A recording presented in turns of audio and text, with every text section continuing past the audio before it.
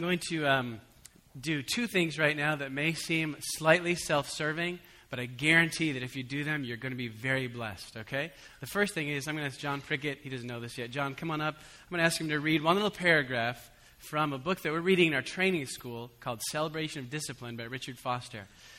Again, self-serving maybe, but you're going to be blessed. Listen to this paragraph. It starts, "Your pastor." Where's John? There he is. All right. Your pastor and the services of worship need to be bathed in prayer. Paul prayed for his people. He asked his people to pray for him. Charles Spurgeon attributed his success to the prayers of his church.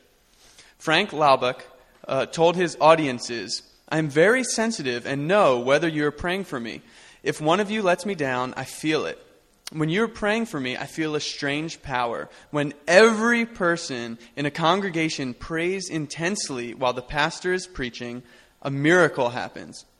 Saturate the services of worship with your prayers. See the Lord high and lifted up, filling the sanctuary with his presence." Amen. Thank you, John. Thank you. You guys ready to start praying? Even as I was sitting over here last week with our friend Kamran from Iran, this is a discipline that I try to practice regularly. Even as I'm receiving from someone, Lord, just bless them, give them wisdom, show them what to share next and whatnot. So I just want to train you as a congregation. It doesn't matter who's up here, but we just want to be praying because it's God that wants to speak. It's God that wants to visit no matter who's up here. Amen? Amen. Okay, the second thing is, any of you, are you familiar with a game called Taboo? You know that game, Taboo? You're trying to elicit one vocabulary word from your players, but there's about 5 words that are illegal or taboo. You know what the buzzer sounds when that thing goes off, right? And got any impersonations out there? Little there we go. Clara, thank you. My sister, she can do it right away. I've lost many time to her at my in-laws' house. Okay, that's what I need. Okay. Ooh, I just did it. Here's what I need. If the word okay comes out of my mouth, can you just buzz me? Can you do that? Okay. There we go. Okay. It's a little trick to get you engaged, but it's also because I'm really trying to become a better public speaker. And I realize that that's one of my filler words that happens all the time. So as soon as you hear okay, I hear thank you. There we go. This should be fun. Good. I didn't say that word. I said good. Woo. This will be good. Okay. Oh! No, come on. I have a small addiction. Here we go. It's going to get broken today. We have been looking at the person of the Holy Spirit this fall. We've been saying, Lord, tell us who is this third person of the Trinity, often misunderstood. And so far we've been doing it through the lens of John, right? We looked at John's gospel, and we learned from John that the Holy Spirit is the one who is the paraclete, right? He's the one who walks alongside, the comforter. He's the one who facilitates our intimacy. We learned that he's the real evangelist, that he's the one who's bearing witness. And as Jesus was sent by God the Father, so Jesus sent the disciples. He breathed on them, and they got filled with the Holy Spirit, at least that one time, then again in Acts 2, and it's been just wonderful. Today we're changing lenses. And we're asking God, show us who the Holy Spirit is, and we're going to look this time through the life and the experience of Paul. We're going to start with what is kind of depending on who you're studying, who you believe in. Probably it's one of his earliest letters. There might be a little argument there between the Thessalonians and Galatians, but we're starting with Galatians and looking at what Paul said about the Holy Spirit in Galatians. Okay? I do it. Thank you. You guys are good. You're good. I like it. This will be fun. So before we get to the book of Galatians, the question that I asked, I said, okay. No, I didn't. Shoot. I said to myself, Self, what was Paul's experience with the Holy Spirit before he got to writing Galatians? Because Paul wasn't there with the disciples when Jesus breathed on them, so they received the Holy Spirit in the book of John. Paul wasn't there, at least not in the same fashion, as all the followers in Acts 2 who received the Holy Spirit in a really powerful way. He wasn't there. So when the narrative of the early church picks up with Paul, I want to know, what is it that he experienced in terms of the Holy Spirit? And this is what we find. Walk with me a little bit through Acts before we get into Galatians. Okay? Ooh, sorry. Ooh. Now I'm catching myself. Okay? Oh, no. It's going to be hard. I'm getting weaned off. It's so difficult for me. This is good. This is good. When Paul shows up on the scene in Acts 9, of course, he's blown off his horse, and the command that he gets is to go to the city and have this guy, Ananias, pray for him. When Ananias prays for him, he says, hey, the Lord commanded me to pray for you that you be filled with the Holy Spirit. So right from the outset, Paul has an understanding of the Holy Spirit as one who fills him and kind of does weird things like knock scales off his eyes. Okay? Ooh, there it was. Because things get a little bit rough in Jerusalem, Paul's sent back to Tarsus. And while he's in Tarsus, surely he hears of what goes on in Jerusalem. And you see that what's going on in Jerusalem, we see that Peter has this awesome experience, called by God to go to Cornelius, share the good news with him, and the Holy Spirit visits that family in a marvelous way. It says that they received the Holy Spirit, they spoke in tongues, and surely Paul had heard this whole event that had gone on. And yes, this is what the Holy Spirit does. He does these kind of radical things. Later on, here we can move on, Karen. Later on, when Paul is called back from Tarsus to go now to Antioch, Barnabas, who is described as someone who's filled with the Holy Spirit, comes to get him. And the church at Antioch, they pray. And there's a guy named Agabus there, and he receives from the Holy Spirit that there's going to be a famine in the land. So Paul, we see him again kind of exposed to the prophetic bent of what the Holy Spirit does. And wow, I would have loved to have been in this prayer meeting, but it says that when they prayed together, that the Holy Spirit spoke to them and said, we need to set apart Barnabas and Saul, okay, pre-Paul, Barnabas and Paul, to go out and share the good news. So Paul, by the time we get to what he's reading in Galatians, he's really been immersed in the church that is familiar with the person of the Holy Spirit and his works, which are kind of mind-blowing to us as 21st century readers and believers. And now walk with me through his trip to Galatia, okay, or Galatica. Now this is a group of churches in what is today Turkey, okay, southern Asia Minor. And this is when you see these cities, like when we get to Acts 13, 11, 12, 13. Especially Acts 13. These are the cities like Pamphylia, Pisidian Antioch, Iconium, Lycaonia, Lystra, Derbe. These are the churches of Galatica, of Galatia, that he'll write to in Galatians, most likely. Few scholars might disagree with me, but mostly we're kind of on the same page there. And what happens when he goes there? What happens in terms of his experience with the Spirit? Let's find out. Well, on the way there, they come to the island of Cyprus. This kind of wild thing happens where he describes him, or Luke, the writer of Acts, describes Paul as being filled with the Holy Spirit and able to confront this magician kind of guy named Bar-Jesus, son of Jesus. Not the same Jesus, just so you're not confused. And he's just really bold with them. So Paul has this great boldness on Cyprus. Then he moves on to the churches of Galatia, and he sees some incredible things. First of all, he preaches powerfully in this city called Pisidian Antioch. And it's really interesting that a part of his message that we have recorded in great detail in Acts 13 is, he says this, and through him, everyone who believes is freed from all things from which you could not be freed through the law of Moses. Wonderful. Okay, it's just a part of his message. There's liberty for people as they believe.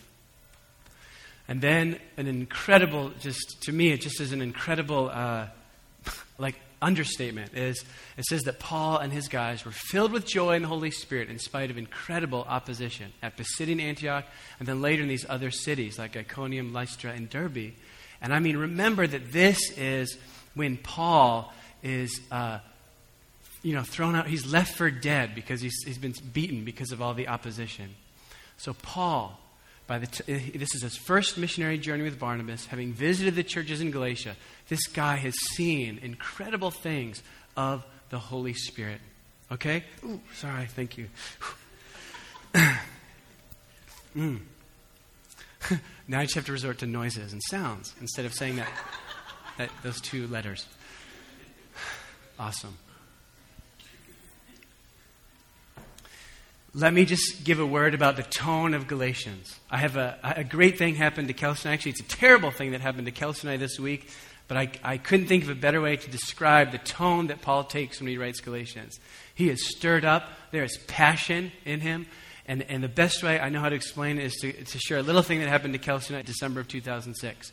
In December of 2006, I got a frantic call from my then-girlfriend who had just been in an accident. She said, come and get me. It was on Storrow Drive. You guys familiar with Alston, Brighton area of Boston? Storrow Drive around there. She's been in an accident. Kelsey ended up rear-ending someone. I'm going to have to do a little visual here. She ended up rear-ending someone. If you know Storrow Drive, it's 4 to 6 lanes, 3 going one way, 3 going the other way, with a median in the middle. But Kelsey had rear-ended someone who's trying to make an illegal left turn. They were trying to make a U-turn where the U-turn was only designed to be for the other side, right? It's shaped like this. But someone in front of her had tried to do this to make an illegal U-turn. So she rear-ended him. Not badly, but she called and was frantic. I picked her up. Kelsey was a busy college woman at that time. We were doing Young Life ministry together. I was teaching in high school. She was in college.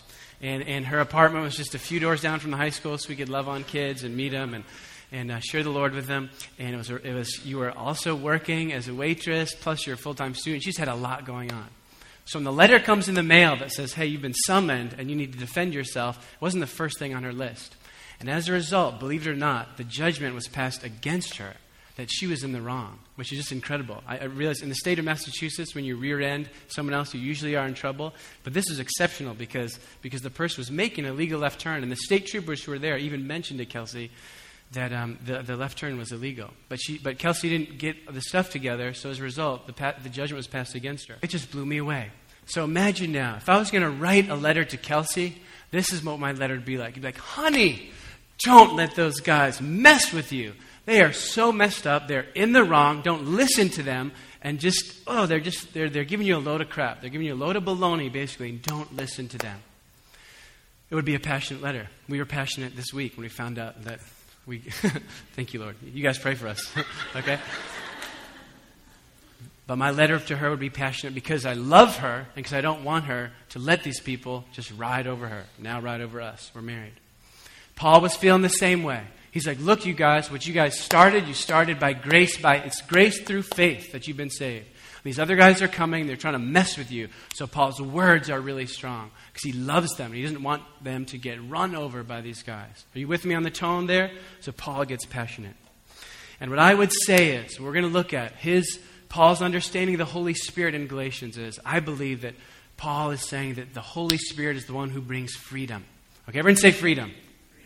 The Holy Spirit brings freedom. We're going to look at 3 areas that I think Paul highlighted of freedom in the Holy Spirit and what he brings.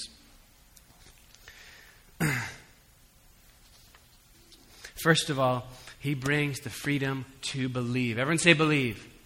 Believe. I'm going to start. If you have your Bible, why don't you start with me around Galatians 3-ish. Let's see. Let me find that. And I know it might be slightly confusing. I've got NIV in front of me, New American Standard behind me, but you'll find the truth somewhere in there. Galatians 3:2. Let's start there. Galatians 3:2. I would like to learn just one thing from you. Okay, Paul's already getting a little bit passionate there. Did you receive the Spirit by observing the law or by believing what you heard? And I'll continue. Are you so foolish? After beginning with the Spirit, are you now trying to attain your goal by human effort?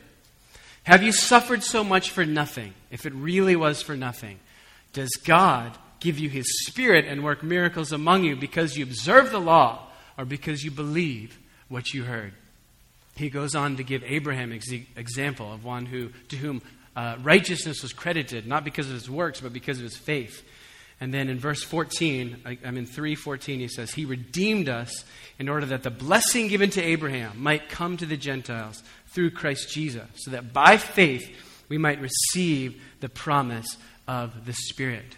Now, most of us here are aware of what's going on here. You know that Paul is chastising them because, as I said, the whole gospel is a work of grace through faith that we're saved and not by works. In this case, there were Jewish Christian missionaries coming to say, hey, you guys need to get circumcised also. Paul is saying, stop. If any of it has to do with the law, then the cross is all foolishness and it's for nothing. So I understand that. But I'm going to jump to an application very quickly. Okay, so Those of you who want a little more text analysis, forgive me. I'm going right to an application that I believe is important for us because it's what was ringing in my ears as I read this week and studied this. It has to do with the Holy Spirit in our midst.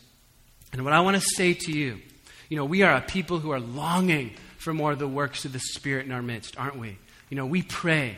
And we've been fasting. We've been asking, Holy Spirit, more of you. And we've seen some wonderful little beginning things. For those of you who've been with us, we've seen Carmen Elisa. Where is she? Where are you? Is she here? Is she with the kids? There you are, okay? We've seen a really supernatural, actually 2 really supernatural, medically documented healings. Her back and her ears have been really phenomenally healed. We as a leadership, and some of you, we're asking God, we want to grow in this thing, in words of knowledge. Actually, Josh Sturgeon and I, our worship pastor, just the other day, Thursday, we're saying, Lord, we want to just go share your word a little bit. You want to give us any information that can help along the way? He got a little picture of a woman with Coke bottle glasses. I got a picture of a person in a sling. Saturday, Kelsey and I were yesterday, we were at the Topsfield Fair. I mean, in a place where there's 10,000 people gathered in a 3-acre perimeter, it's bound to find someone in a sling. So this is a few days later, but as soon as I saw this guy in the parking lot, I just said, okay, Lord, here's my guy. We prayed about this last Thursday. I just went up to him, did my deal. Hey, I'm a pastor. This might be weird. I just feel like God wanted me to pray for people in a sling. Can I do that? He did the typical New England, I'm fine, thanks, but no thanks. You can pray tonight on your own. I was like, cool. But, I was, peace. Awkward, But you know what? It's okay. And the reason it's okay is because I believe that God's bringing us through a process. And I think that before He pours out His Spirit on a people, He needs us to go through some fire first. So I'm just saying there's more of my reputation that needs to die. There's more of our reputation that needs to die. And what I want to say about this is that the Holy Spirit brings a freedom to believe. Everyone say freedom to believe. And what I think the Spirit is saying to us as a church is, I can anticipate the works of the Spirit, but I don't have to be anxious about it. Okay, I'm not going to be anxious. We're going to keep praying. We're going to keep being in a posture of saying, Lord, come. But I'm not going to get wrapped around the axle and uptight. God's going to move, Am I sad that it seems like everywhere else on the planet God is doing phenomenal things except here in New England? Yes, that makes me sad. But I'm staying here. I'm digging my feet and I'm saying, Lord, until you come. Until you come, until you do more. But I don't need to be anxious about it because God's God and I'm not. He's going to pour out His Spirit when He wants to. And like Jesus said, when He comes back, is He going to find faith on the earth? That's what I need to worry about. I need to worry about, will He find faith on the earth when He comes back? And whether He wants to move or doesn't is up to Him. Do you know what I'm saying? But our posture is, Lord, come. So we're free to believe. We are free to believe. It's not by any works that we're going to get there. And this is where, every movement in Christendom has its blessing and it has also the flesh. Hey, here's the harbor. I think God's birthed this thing, but there's some flesh here too. When I think about the Pentecostal movement, I'm so thankful for the Pentecostal movement, I think, anyways, it's just wonderful about the Pentecostal movement is just a blessing, When right around the time when cessationism was kind of, it's not that long. It's not been a long time that this whole idea that the works of the Spirit are dead. That's a relatively recent idea in history. But isn't it fun that right about that time, or after that, the Pentecostal movement was born and God kind of blew the doors off people with a lot of wonderful things? But like any movement that becomes institutionalized or where there's just flesh, right? I think some of the things that are hard about the Pentecostal movement are there's a legalism that about the things of the Spirit that we don't need. And I bless them. I've got Pentecostal brothers, pastors, love them. But we need to we're free to believe, right? We're free to say, Holy Spirit, move when you want. And we're gonna call you down. We're going to ask for more, but you come when you want. We don't have to do any human tricks. David Letterman, whatever, human tricks to get things going. It's good. He's having a hard time. Lord, we bless David Letterman. Anyways, Jesus. I know you guys watch the news. He's having a hard time this week. Cool. Thank you, Lord. Okay, believe. Everyone say believe. Okay, second thing is God, through the Spirit, as we see experienced by Paul, as He gives us the freedom to belong. Everyone say belong. Belong. Ooh, and if you ask me, this is just the crowning thing of the gospel. And J.I. Packer would agree. Actually, he wrote it first, so I agree with him. Freedom to belong. I'm going to start at Galatians 3:26. You are all sons. Let me throw in daughters of God through faith in Christ Jesus. And then I'll pick it up again. Maybe I'll pick it up at Galatians 4, verse 4.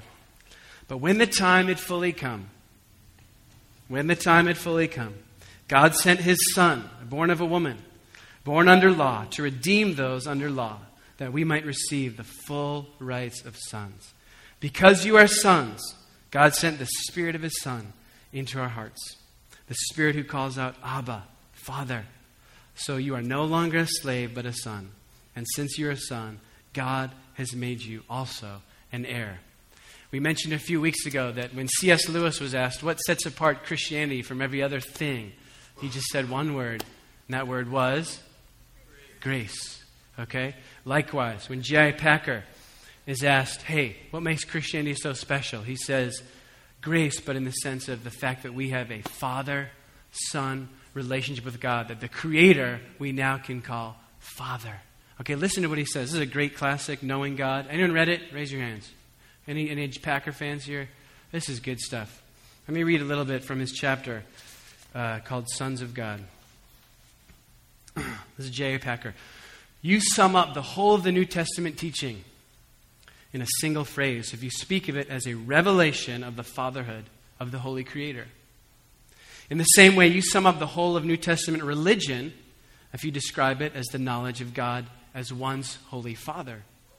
If you want to judge how well a person understands Christianity, find out how much he makes of the thought of being God's child and having God as his Father. If this is not the thought that prompts and controls his worship and prayers and his whole outlook on life, it means that he does not understand Christianity very well at all. For everything Christ taught, everything that makes the New Testament new and better than the Old, everything that is distinctively Christian, as opposed to merely Jewish, is summed up in the knowledge of the fatherhood of God. Father is the Christian name for God. And then he goes on in this chapter to explain that even way better than justification, right? This is a miracle that we are counted as guilt-free before God. That is a miracle. But even better than that is the fact that we can call him Father. He goes on to say that what's implied here is authority. You know, we have in God, we have a wonderful authority. In God, we have affection, parental affection. In God, we have fellowship. We have an incredible fellowship with the Creator. And lastly, he says that we have honor. The fact that we're called heirs. Do you realize, isn't that incredible? God wants you to co-rule with his Son. It's amazing. And I want to throw in one word here. Just thinking about Zach and Gary's prayers. Zach prayed, hey, kind of regardless of our experience with our parents, Lord bless us. And Packer actually kind of picks up that idea. Let me throw that in too. Because I know, again, in a room of this size, there's all sorts of different experiences with family. But listen to what Packer says in regards to that. I've heard it seriously argued that the thought of divine fatherhood can mean nothing to those whose human father was inadequate, lacking wisdom, affection, or both, nor to those many more whose misfortune it was to have a fatherless upbringing. That's some of you.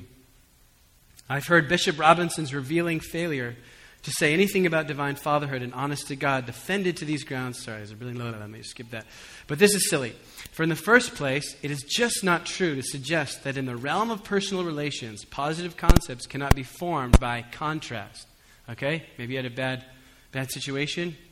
By contrast, you can see what good is. Many young people get married with the resolve not to make the mess of marriage that they saw their parents make. Can this not be a positive ideal? Of course it can. Similarly, the thought of our Maker becoming our perfect parent, faithful in love and care, generous and thoughtful, interested in all we do, respecting our individuality, skillful in training us, wise in guidance, always available, helping us to find ourselves in maturity, integrity, and uprightness, is a thought which can have meaning for everybody, whether we come to it by saying, I had a wonderful father, and I see that God is here and here and here, but God, not only more so, or by saying, my father disappointed me here, here, and here, but God, praise his name, will be very different, okay? His point being that good father or bad father, even by contrast, we can know that there's an ideal out there of a father who loves us. And isn't this what we're all longing for? John and I were talking on Friday about a lot of you, our students. And if you feel like I'm talking about you right now, I'm talking about 9 others too, okay? But what John and I were talking about was how so many of us, and I'll say us, because I'm a student too, so many of us are living by the day-to-day perception of our acceptance or rejection by other people. And it's killing us. It's eating us up, isn't it? Right? Why are we discouraged? Why are we depressed? Why are we wrestling? Because that perception of whether we're accepted or rejected by our peers is just ruling us. And what a terrible way to live. And what does Paul say to that? What does the Spirit say to that? There's freedom for us to belong, okay?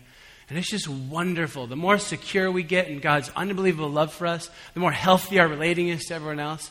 And we're not needy all the time, needing love and needing approval and needing acceptance from others.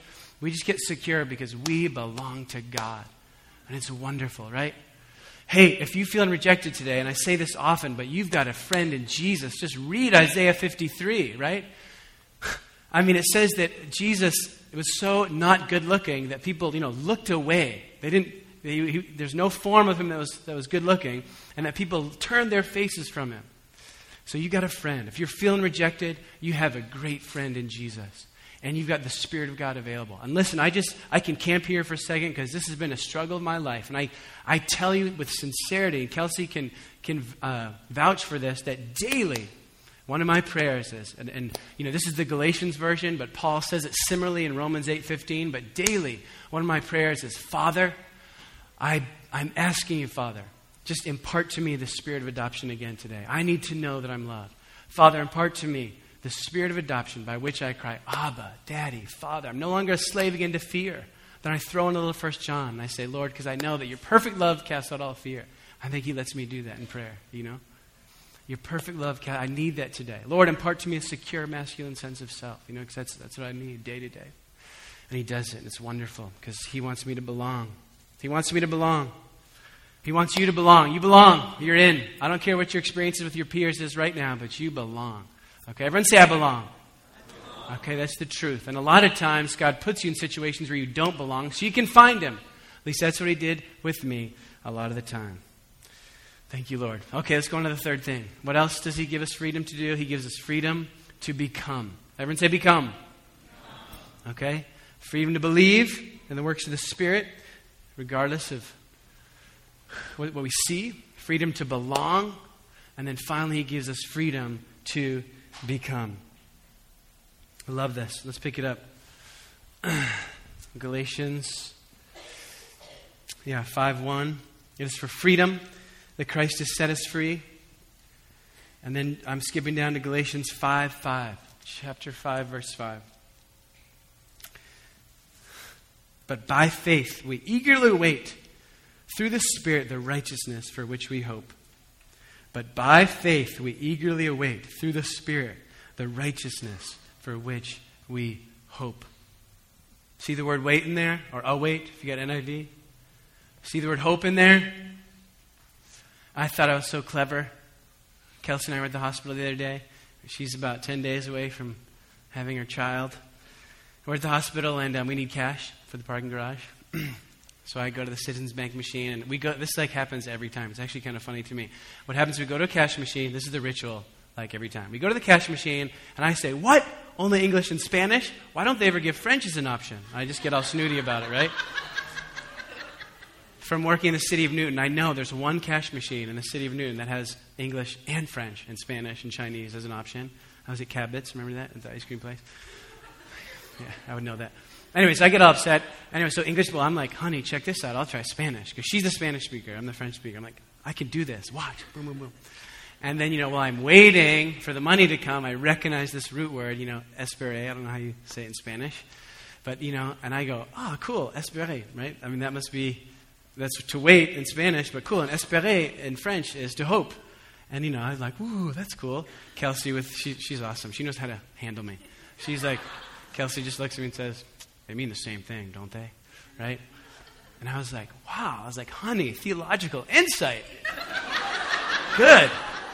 Hope and wait, don't they mean the same thing? And Paul has it captured so well, right? We all live in this tension between the now and the not yet. And Paul understands we live in this tension. And it's okay. There's grace and there's freedom for us to become. So then we get to this awesome imperative. Paul has two big imperatives in all of his writing. One is love, and I just totally lost Galatians, is love one another. But another huge imperative he has is live or walk by the Spirit. Okay, listen to this. I'm at Galatians now 5:16, picking up this whole idea of the Spirit enabling us to live the life we want to become the heirs that we are meant to be. He says, Galatians 5:16, so I say, live by the Spirit, and you will not gratify the desires of the sinful nature.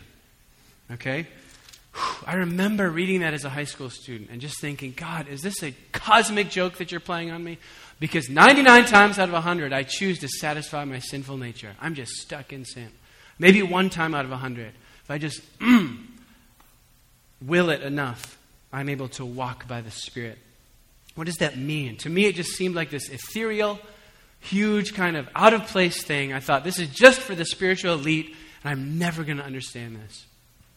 As I was preparing for this week, God kind of gave me a small little analogy that I thought was wonderful. I said, yes, Lord, this is it. What does it mean to live by the Spirit? Well, one of the things that we are contesting kind of during this whole, or one of the things that we are stating during this whole series, the Holy Spirit is a person of the Trinity. And so when Paul gives us the instruction to walk, sorry, that could be disastrous for you. He gives us the instruction to walk by the Spirit. What I think of is how I walk now by Kelsey. So let me first start with a marriage analogy. And then you don't have to be married. I'm going to go to another analogy. And that is, one of the wonderful things about being married is there's a whole aloneness that I don't feel anymore. And even if Kelsey's not in the house, that aloneness isn't there. Okay? It used to be, even when we were engaged, it used to be I would go home and there'd still be an aloneness there because we didn't have this covenant and we weren't together sharing everything. But when we got married, even if Kelsey's not at the house, when I come home, the loneliness isn't there. I'm physically alone in my house, but I don't feel it anymore because we're married. And it's wonderful. And I live by Kelsey. In other words, I'm not saying there's this weird codependent thing going on where I'm enmeshed in her. But what I'm saying is like, you know what I'm saying? Like, what I am saying is the loneliness is gone because she's here, even when she's not here. We're married. You don't have to be married to understand this analogy. When I'm just chilling at the office, right? 222 Cabot, Suite 9, come visit sometime, but don't stay too long because I got to work. But, right? I'm chilling at the office, and I'm just there, and it's me and Jesus, and we're just chilling, I'm working, and it's great. Then Sarah DeBear comes in, our administrator, adults person, and things change. It's not this huge deal. Sarah and I can work together and not talk like for 8 hours of time. It's wonderful. But when she's there, obviously Sarah brings like a sweetness, a tenderness, there's the presence of God. You know, Sarah's just incredible. But like things in the room are different. We don't say anything, but the things have changed. Then John comes in, the college pastor, not as quiet of a presence. It's wonderful. But I get excited, you know, everything starts to spin up like, God's great, isn't he? Wow! That's amazing, right? And things have changed. All I know is that, see, there's all sorts of different combinations here. Just me and John, just me and Sarah, the three of us, just me. And every situation is different. You know what I'm saying? That you're fundamentally changed by the presence of another. I'm suggesting the same thing here. That living by the Spirit means that we are fundamentally changed by the presence of another. And the good news is, the Spirit of God can get more inside of me than anyone. In other words, if there's anyone by whose presence I can be fundamentally changed, it's the Spirit. That's what I get excited about. When Paul says walk by the Spirit, it's not this, stars or whatever, just spiritual elite thing. But it is, there's a person living inside me and I can live different. Okay, there's hope today for you. And don't you know that I know what it's like to have this person living in me? I have a sad thing to share because I know that this person is real. And that was the moment, and this is hard sometimes for my wife to hear, we talked about this, but I remember the first day that I ever looked at a pornographic image in 1998. The sad thing was that the ironic thing was I was doing our training school. It was the Antioch Training School. The equivalent that we have here is the Navigate Training School. In other words, it was supposed to be a year where I was set apart for the purposes of God. And yet in my brokenness and my fallenness, and I'll never forget this image, sadly, I've looked at tens of thousands since then, sadly. But that first one, I'll never forget. And I remember when I was clicking on that mouse, my hand was trembling. And my whole body started to tremble because there's a presence of another inside me. It is the Holy Spirit. When I start to, you guys know, what's the artist's name who did The Scream? You know that painting called The Scream? Not Dali. Who is it? Sorry, I can't. Okay. The Scream. Sorry, I can't. Edward? Okay, awesome. You guys know that picture? I wish I should have put it up there, but The Scream. I feel like if there was a picture of the Holy Spirit at that moment, when click, click, and I went to my first pornographic image that I ever saw, that was the Holy Spirit screaming, saying, Neil, what are you doing? You're going to ruin your life, basically. And the ensuing struggle of sexual addiction proved that to be true. My point there being that the Holy Spirit lives inside you. And he's a real person. And I know it. He makes me tremble when I go to sin. And of course, Kelsey and I have had to deal with some of the consequences of that terrible choice. One little click about, 11 years ago. But God's good, and he gives us the freedom to become. God gives us the freedom to become the men and the women of God that he's wanted us to be, right? Let's look at more of this list, or more of his argument here. Paul, we're doing good. Are we? Yes. Okay, shoot. We'll cruise here. The acts of the sinful nature, speaking of that terrible choice that I made several years ago. The acts of the sinful nature, I'm in Galatians 5:19. The acts of the sinful nature are obvious. Sexual immorality, impurity and debauchery. Idolatry and witchcraft. Hatred, discord, jealousy, fits of rage, selfish ambition, dissensions, factions, and envy. And I guarantee you that God's got you with the people he's got you with right now, so that some of this stuff can come out so he can work on it. Drunkenness, orgies, and the like. I warn you, as I did before, that those who live like this will not inherit the kingdom of God. I love how Paul appeals to your identity, right? Your identity is an heir. We're to be heirs. That's why these things are unbecoming for us, because we are becoming heirs. And he says this then, 5:22, but the fruit of the Spirit is love. You guys just repeat after me. Love, joy, peace, patience, kindness, gentleness, goodness, faithfulness, self-control. Sorry, I switched the order. I like to do that sometimes. Make sure you're paying attention. That's who you are. That's who the Spirit gives you freedom to become. Amen? Amen. You do have a choice. And listen, he kind of ends with this thought, or I'd like to end with this thought. A little bit further in Galatians 6, verse 7, he says, don't be deceived. I want to leave us with this warning that you can become, by the Spirit, the woman, man, heir of God that he's calling you to be. God cannot be mocked. A man reaps what he sows. The one who sows to please the sinful nature, from that nature will reap destruction. I prefer the New American Standard. It says corruption. There's no better word for what's happened to my soul in that particular struggle with pornography. Corruption. My soul has become corrupt in different ways. God is good. He's a healer. And he's healing me. And he's restoring me. He's restoring our marriage. And it's wonderful. It's excellent. But the one who sows to please the Spirit, from the Spirit will reap eternal life. And there's grace for you to reap eternal life today. Amen? Amen.